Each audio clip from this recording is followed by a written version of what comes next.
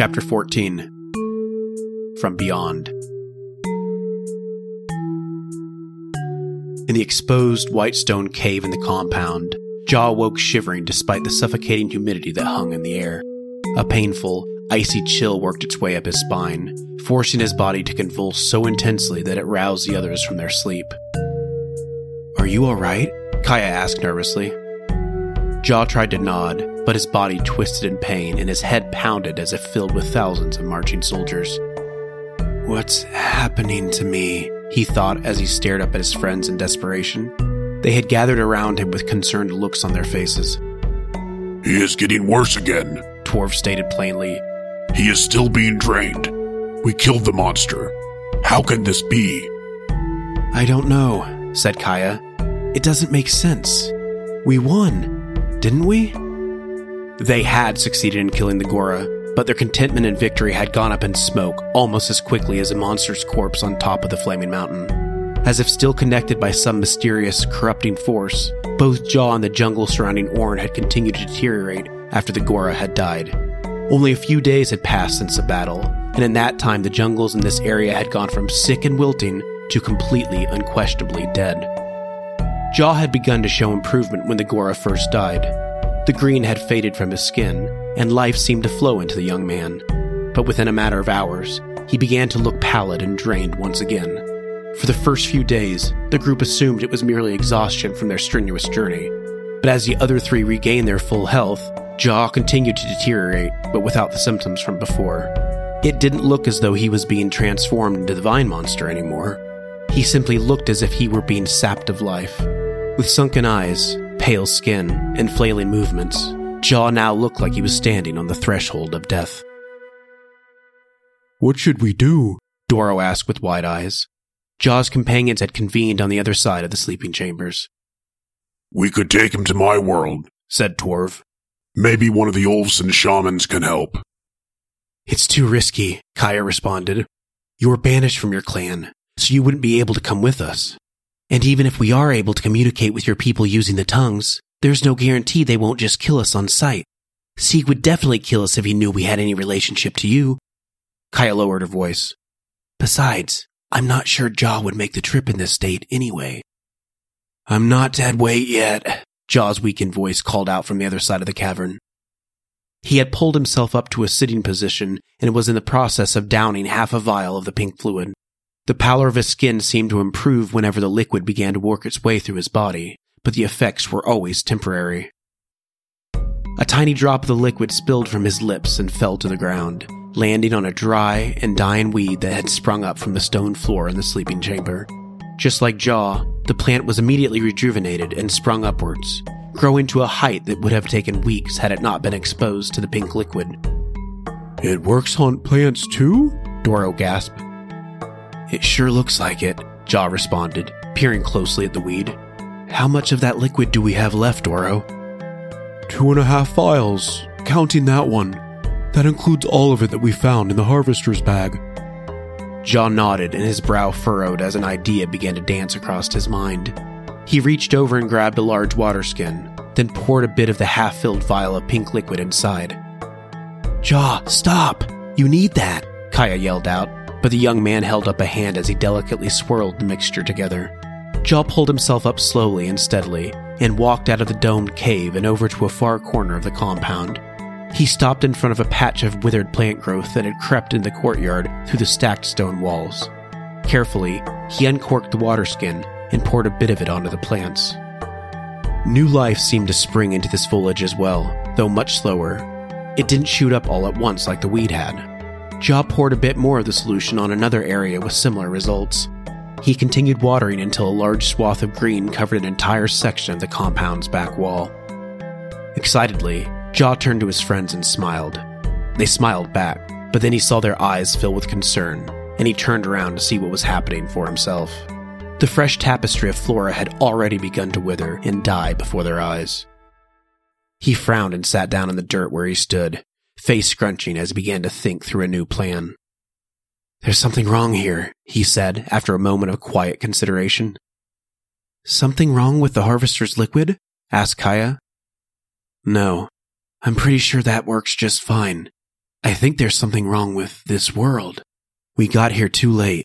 I think the Gora's influence was already too deeply entwined with Orn, and with me. We may have killed the monster, but its disease is still infecting everything it touched. But you attuned the mirror to the Gora's frequency, said Kaya. You killed it. Yes, Jaw sighed. I ripped out the monster's heart with my hands, but its poisonous blood is still coursing through this jungle. I watched this pink liquid turn Doro from a skeleton to a living boy. If the plants it regrows can't survive here, then this jungle, and maybe this entire world, might be unsavable. You can't know that for sure, Jaw. We've barely left the compound. Maybe this is the only part of the jungle that's affected. Kaya's words came out more defiantly than intended. She was not willing to give up hope. Jaw's eyes broke away from his friend.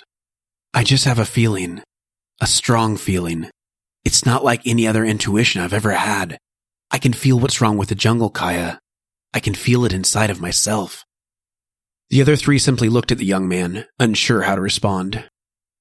But it gives me an idea, Jaw continued, enthusiasm rising in his voice. The Gamla and the gray-haired man were trying to restore the forest in Torv's world, and I don't think they had any of the pink liquid. Torv said they had already cleared up one diseased area, which means they have some sort of restorative method of their own.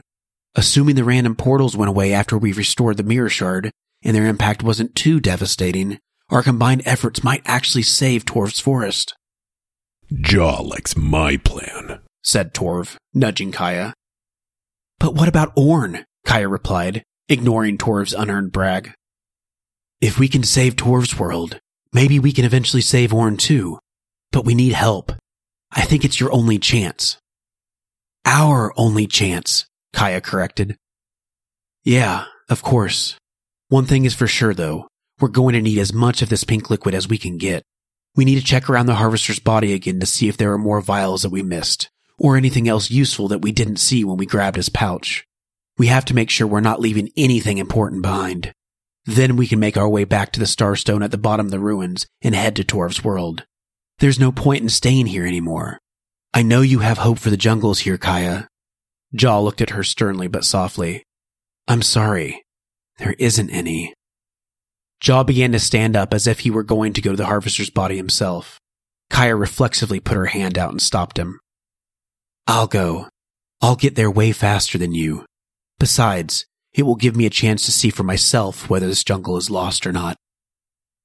With no protest from the others, Kaya quickly gathered some supplies in her spear, trotting off towards the ruins of Orn and the flaming mountain where they thought their nightmare had finally ended.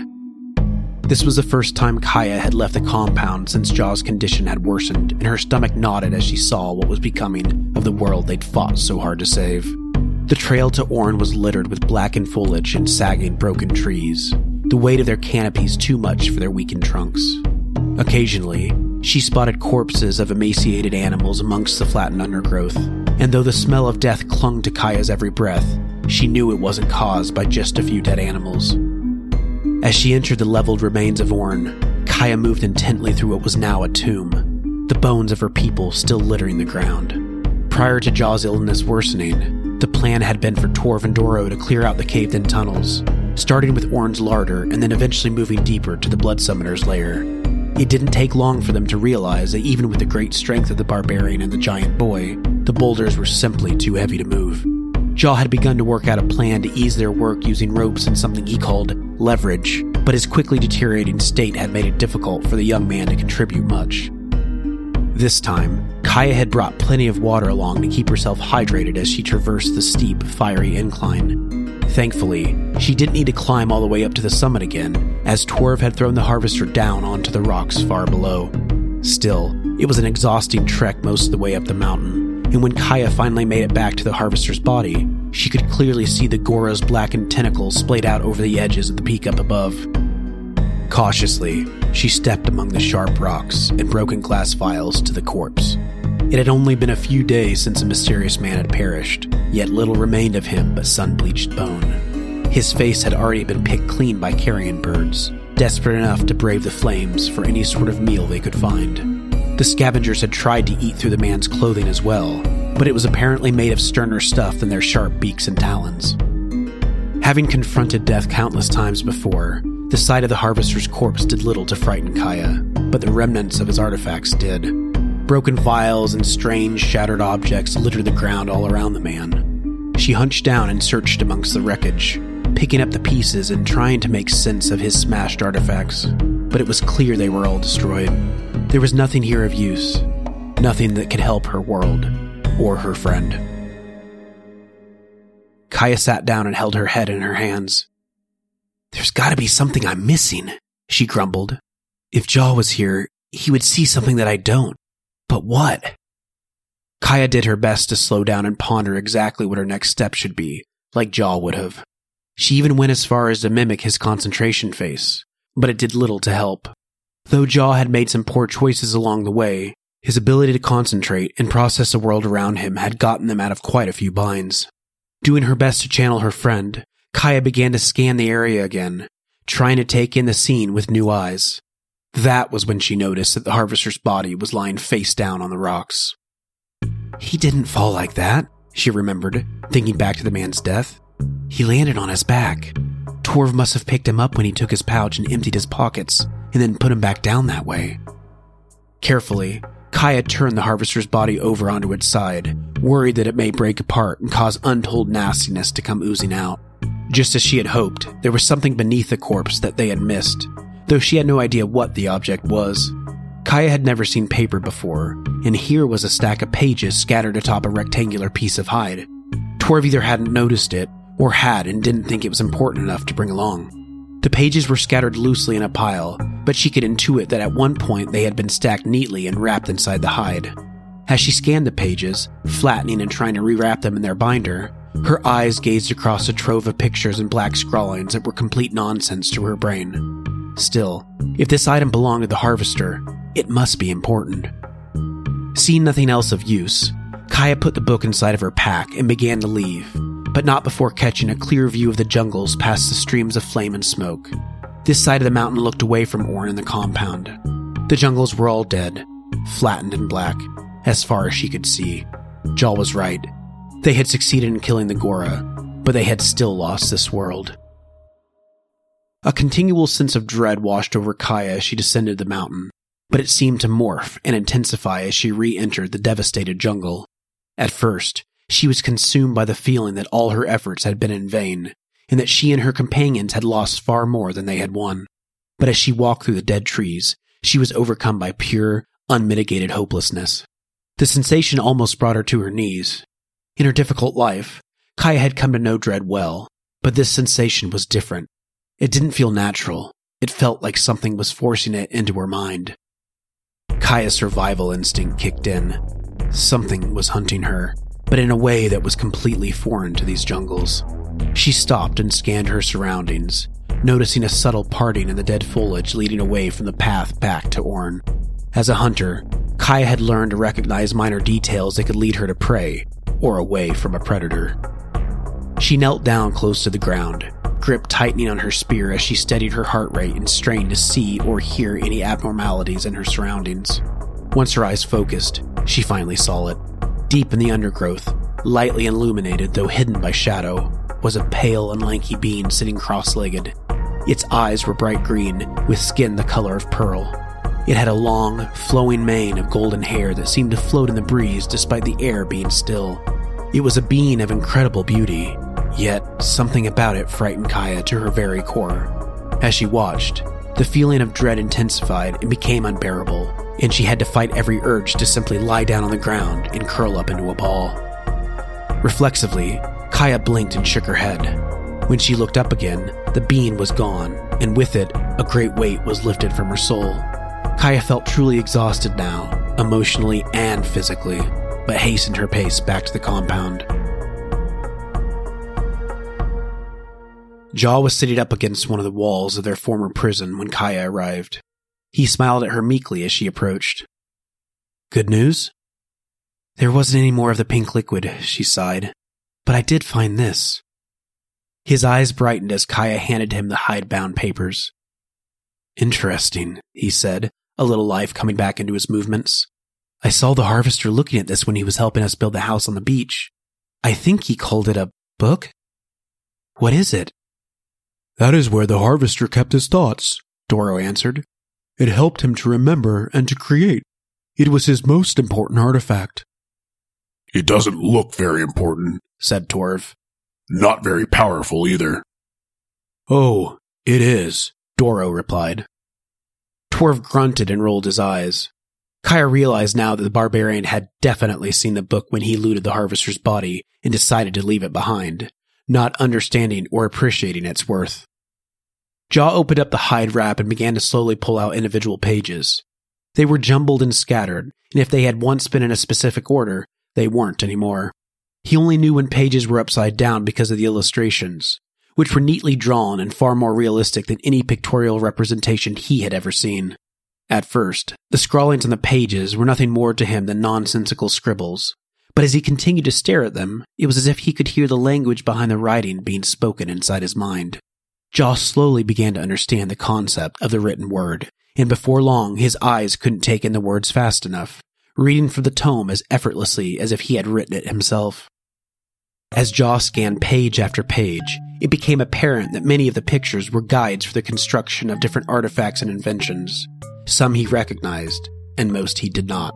Horrifically, the harvester had taken the time to sketch pictures of those he experimented on, adding a new level of depth and character to already tragic scenarios. Jaw became nauseous when he saw illustrations of the sacrifices who provided the tongues he and the others currently wore around their necks.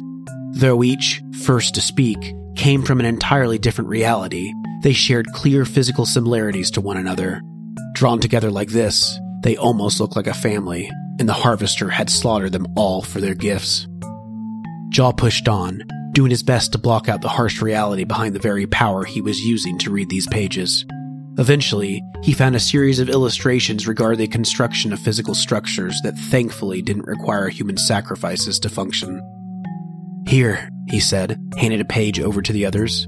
On it was a series of construction diagrams and an illustration of a device in running water with thin netting, 2 stacks of rocks, and a wooden frame that used piles of sand as a filtration system. I've seen this before, said Torv. It cleaned the water in my homeland.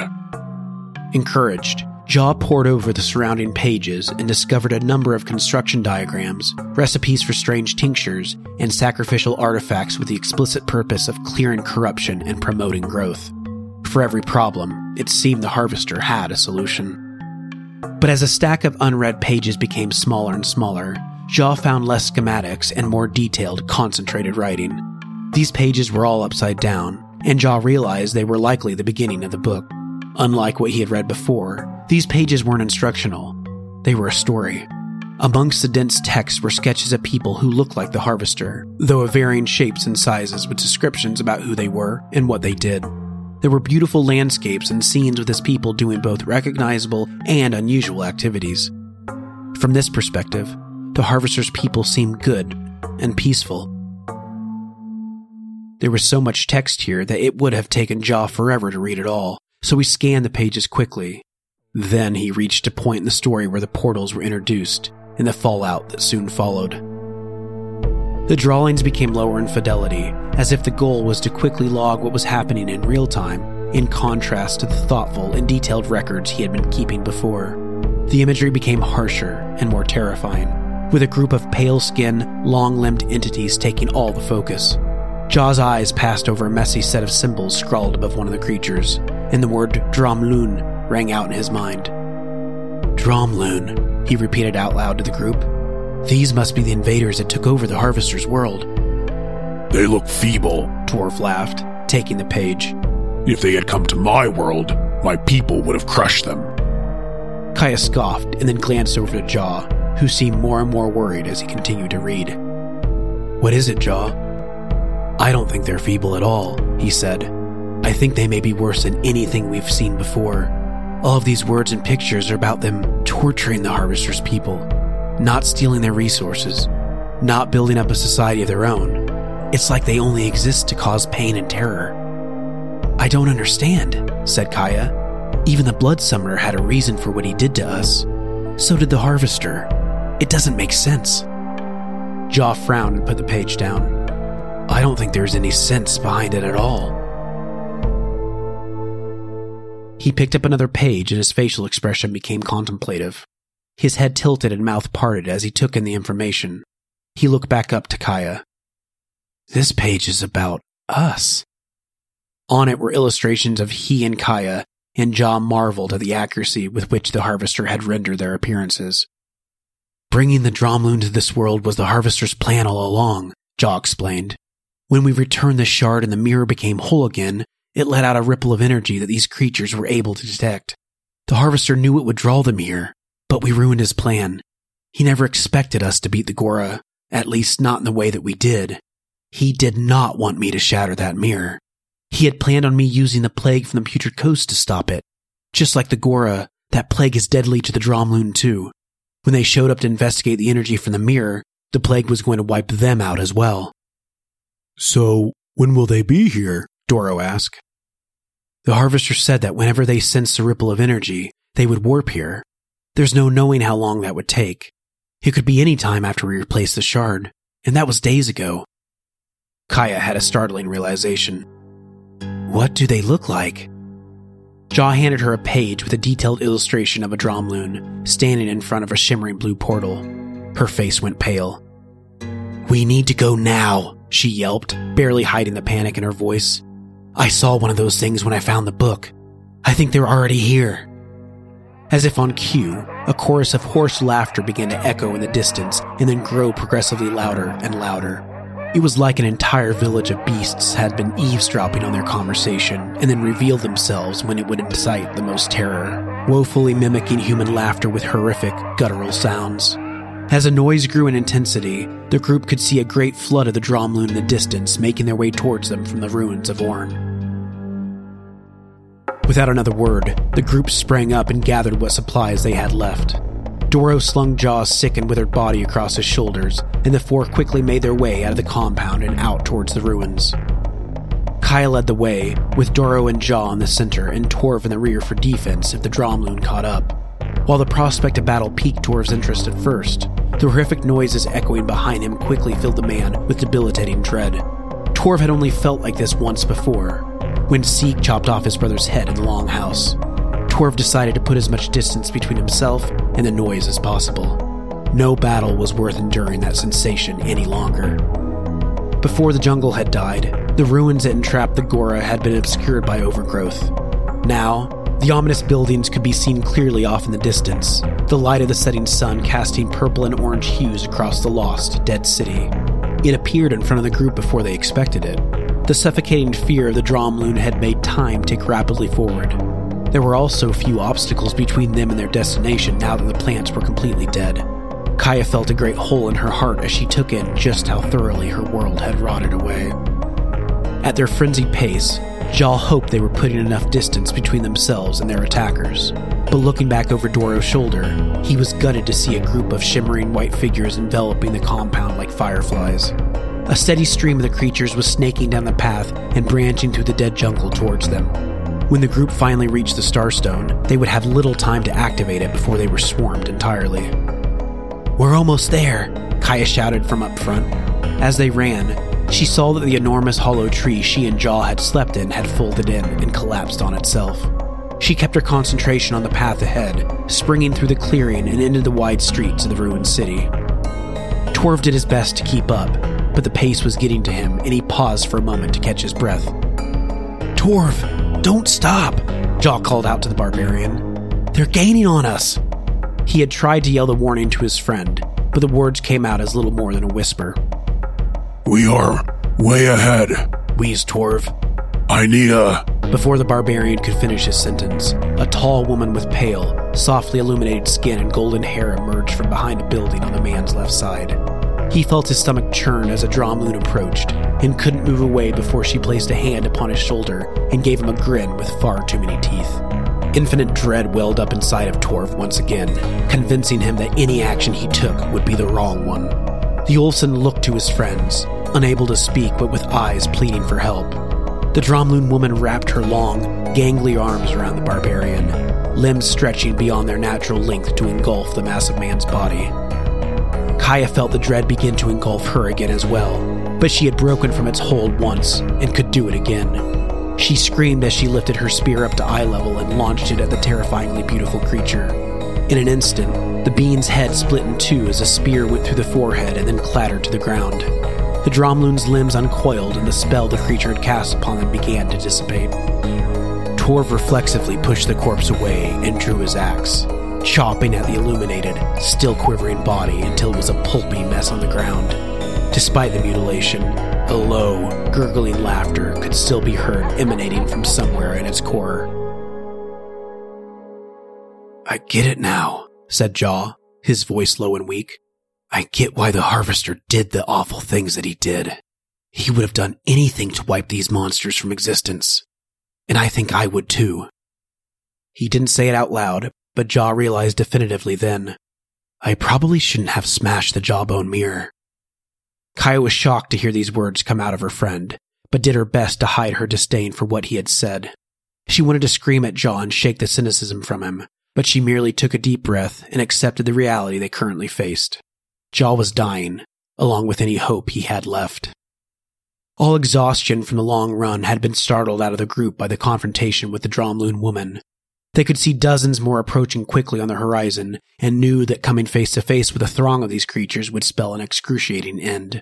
With renewed vigor, the group sprinted into the mouth of the cavern, down past the abandoned lair of the Gora and into the chamber at the bottom that housed the Starstone.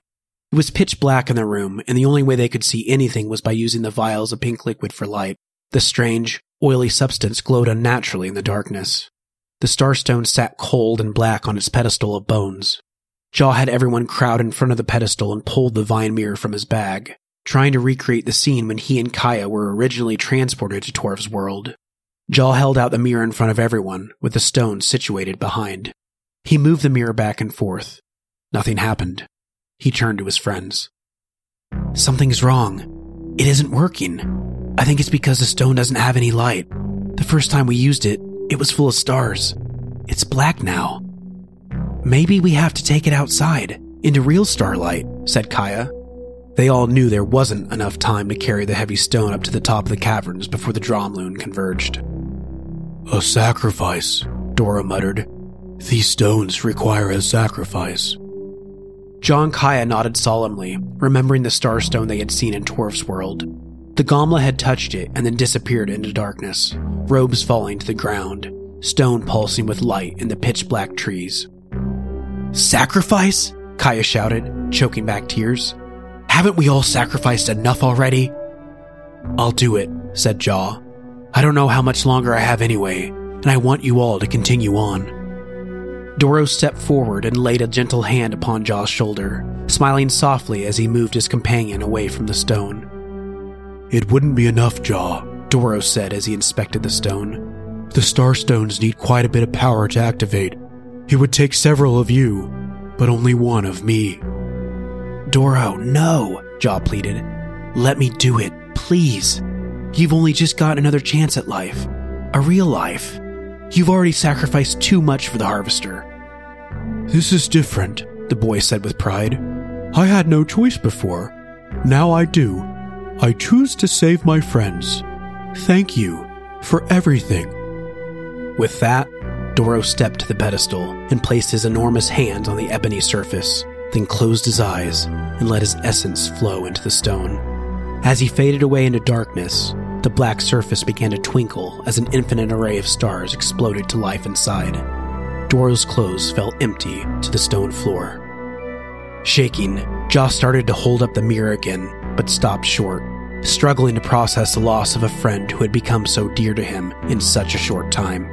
Even Torv could not hold back his anguish, the brute stone face softening as a realization set in. "We have to go now," Kaya urged. "They'll be here any moment." Jaw didn't raise up the mirror again to transport them to Torv's world. Instead, he handed it to Kaya. With quivering movements, Jaw dug through his satchel, pulled out the obsidian cube, and handed the bag containing the rest of the pink vials in the Harvester's book to Torv. The group felt a sudden heaviness as the Dromloon closed in on their position. Guttural laughter bounced against ancient walls, and they could see a dim light beginning to illuminate the tunnel outside. As the creatures approached, the heartbreaking loss of Doro was magnified, causing Torv and Kaya to lose what little control they had left over their emotions. But Jaw stood resolute, hunched over and frail, yet fighting the dread that was suffocating his companions. "Come on, Jaw," Kaya cried. "We have to go." "I can't come with you, Kaya. We have to stop the Dromloon now." The Harvester was wrong about a lot of things, but he was right about wanting to wipe these creatures out. "Stop it, Jaw. We've come this far. We can leave for Torv's world. Why are you giving up?" Kaya felt a sudden, intense anger towards her friend. "I'm not giving up. For the first time in my life, I'm in control of my own fate. Doro chose to save the three of us. I'm choosing to save as many people as I can. This is not the end." Tears began to roll down his cheeks. "Not for you, but it is for me." A wave of desperation and despair crumpled Kaya to her knees. Jaw looked up to Torv, and he knew the barbarian understood his sacrifice. Torv knew that Jaw was acting as a protector. The Olsen handed Jaw his axe, and the young man accepted it with a stoic nod, though its weight nearly toppled him over. Torv was paying attention when Jaw had tried to transport them before, when the Starstone was still dormant. Fighting the crushing sorrow that enveloped him now, Torv reached down and grabbed the mirror from Kaya, then picked her up and brought her head to his level. She kicked and swore at the man and had just enough time to reach out to Jaw and scream, "No!" before the Olsen lifted up the mirror and transported them out of the cavern in a dark flash. Dromloon began to spill out of the tunnel and into the bottom chamber in a cacophony of horrid laughter, elation building as they crept in slowly closer. But at the bottom of the ruins, they did not find a victim who was debilitated by the anguish they spread. To their surprise, they found an emaciated young man greeting them with a satisfied smile and a vial in his hand. The Dromloon stopped, and Jaw could see confusion spreading across their faces. "Hate to disappoint you," he smirked, "but this is your last stop." With that, Jaw pulled off the cap and threw the vial into the crowd of Dromloon. Roars of anger replaced their arrogant laughter as the creatures recoiled and tried to run, but the plague was in the air already like a mist, spreading and expanding. Within moments, the sickness began to course through their bodies, pale skin bubbling as their unprepared immune systems became incubators.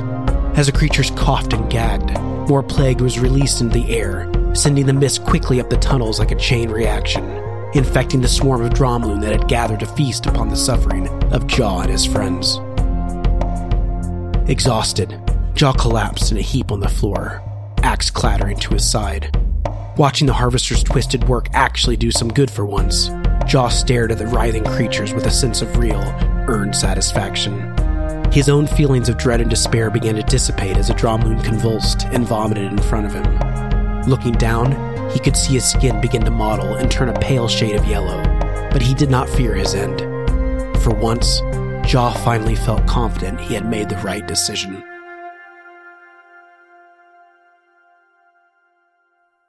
Kaya was still kicking at Torv when they blinked into the Gomla's cavern. Her arms went slack as she heard the sound of the boar people singing, knowing for certain that they were in Torv's world, and Jaw was gone. She couldn't tell if the despair from the Dromloon had passed, or if she was now drowning in sadness at the loss of her friends. Slowly and silently, the two crept up into the meadow and found several Gomla working together on some sort of device, singing as they built. The poor people scattered in fear the moment they saw Torv, but as the man calmly walked up and began to inspect the device, they saw that the Olsen was unarmed and had no intention to attack, and cautiously drew closer. He smiled and nodded at them as they approached. "Does this device help clear the corruption?" Torv asked. The boar people nodded timidly. "Thank you for building this. I am sorry for attacking you before. I will do what I can to help you from now on." Torv and Kaya walked out of the cavern and into the mountain pass. They both breathed in sighs of relief to see that no more open portals were ripping apart the reality of this world. Things appeared to be back to normal. The forest was still a barren wasteland of splintered trees, but the growth from the river that the Gomla had cleaned was spreading. New, green life stretched from the water down towards the great forest. Torv opened up Jaw's satchel and pulled out one of the vials of pink liquid, and seeing it, tears began to stream down Kaya's face. "We lost your world," said Torv. "We lost our friends, but we will save this world. Their sacrifice will have meaning. Kaya dried her cheeks with the side of her hand. She looked up at Torv, and her expression hardened. We won't be able to do it by ourselves. We're going to need the help of the Ulfson first. I know you want to kill Sieg and get your honor back, but for that, we're going to need a plan. A smart one. You ready to get to work?